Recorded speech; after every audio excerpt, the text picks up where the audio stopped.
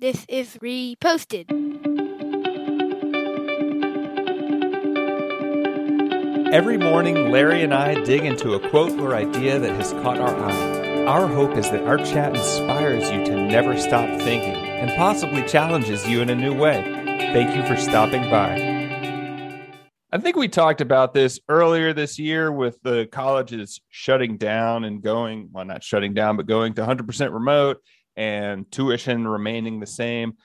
Well, a new report came out on CNBC that college applications have rebounded by 22% this year. When I thought college might be done, apparently it's not. So I guess I'm curious, you have kids that are creeping up on it. Do you think college is going to still be a mandatory thing for the next, you got a kid going in 4 years, and then I don't know, whatever the lag is for your 3 kids, is it going to be something you're going to push? Wow, that's a big question in the Olsen house. You know, I've recently read that college degrees are more, you need them more than ever to get a job, which I kind of disagree with, right? Don't we need more plumbers, electricians, all sorts of union jobs?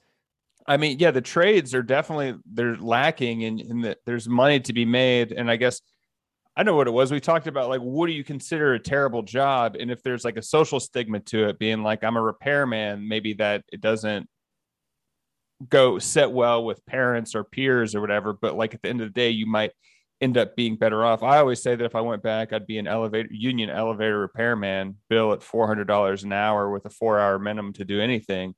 So I think that's kind of interesting. And one of the things that this article focused on was they're trying to bridge the gap on affluent zip codes and affluent families applying to college and the lower income. And there has been a rise in that.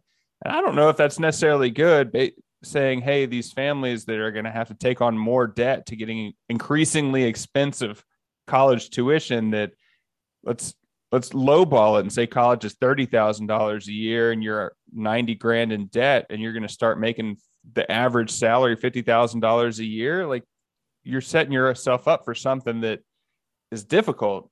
Maybe it's worth it, but maybe it's not. My wife is very not even pro, like it's mandatory that her kids go to college. And I am it's not mandatory that my kids go to college. I'm not necessarily picking that fight because we have 4 years. Sure. But we're going through San Francisco's the kookiest place in the whole wide world. And the high school admission process is insane. It's almost like college. We're going through that right now. My job has just been to take the pressure off everybody and be like, hey, everybody, doesn't matter where we go. It's going to be okay. Yeah. And I feel like that's going to be my role going into college as well. Things are admittedly different, but we have mutual friends that went to Ivy League schools or went to Stanford Medical School or whatever.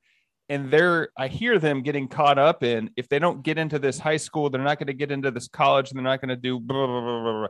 And I was like, well, you didn't do that. You went to a public school and you ended up going to whatever or being successful.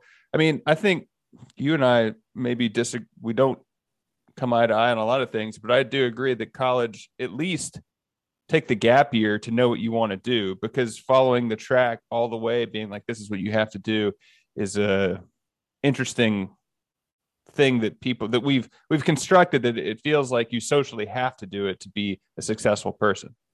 Yeah, I've gotten so much feedback on this sort of recently. It's kind of funny because I had a really good friend who's a lawyer now, and she was like, yeah, I just want to give my kids the experience of kind of finding themselves for 4 years, right? It's not necessarily about learning. It's about kind of figuring out who you are. And I feel like there's all sorts of ways to do that. One of my most successful friends went to junior college for 2 years, then transferred to UCLA, and is now the head planner for a major city and has a great job.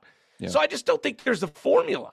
No. And think about the 1%ers that we've heard of that are all entrepreneurs, don't have a college degree. So, I mean, there's a lot of people that are losers that are sitting eating Cheetos right now that didn't go to college, but there's also the other side of it that, like, if you're a driven person, you can figure it out. But also maybe some people need the structure of college. You know, to me, it comes back down to, it comes to status. Like, and it comes to status for a kid and also the parents. Like, are you okay if your kid's like, once again, high school process, like, oh, you're going to that school. People look down if you're going to this or that. Like, am I going to be okay if I have to look my peers in the eye, like my kid's not going to college, they're going to become a mechanic, or my kid's going to open a martial arts studio because they want to share? Like, I got to be okay with that. Like, I'm not getting in the status rat race. Right. I mean, there's definitely a status thing about it. Like, are you okay with your kid or yourself coming home with dirty hands and being sweaty all day, and then you make more money than the person managing you, but your blue collar still has a negative connotation to it that I don't know if it's going to go away within our generation. Maybe the kids that are 10 right now might have a different view of it, but it's like, I think the mechanic I pay to fix my car probably makes more money than I do, but there's a status thing that it's like, well, you work for me, even though you have more money than I do. Having said all that I've said already today, the day that each of my kids were born, we started a college account for them. Every month we put money into it. Whenever grandparents or whoever gives them money, we put that money in their college savings account. By the way, it's not that much. There's not going to be enough in this account, even after 18 years, to send them to the college of their choice. But we just wanted to be able to say, like, hey, we've thought about you and we were deliberate about that. So here's your college accounts that we started the day you were born. Yeah. Also, who knows with the great resignation and everything going remote, how things are going to shake out in the next 5 years, because they were paying full boat tuition at Stanford to go take Zoom classes, and Harvard Business School was doing it on Zoom, where arguably the most important part of Harvard Business School is networking.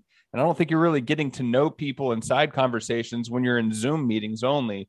So like, what is the future of brick and mortar school?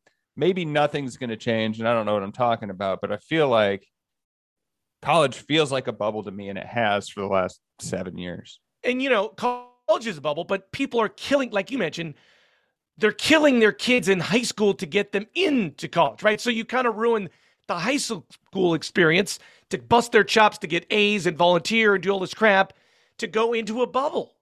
Yeah. And maybe the only time you're actually at peace and you get to be a kid is when you're in utero.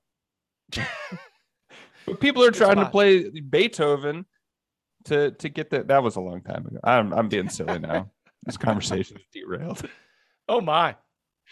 Well, if you have a 4.0, please reach out. You can find us at Reposted Podcast on Facebook, Twitter, Instagram. I'm Andrew for Leland Stanford saying thanks for stopping by.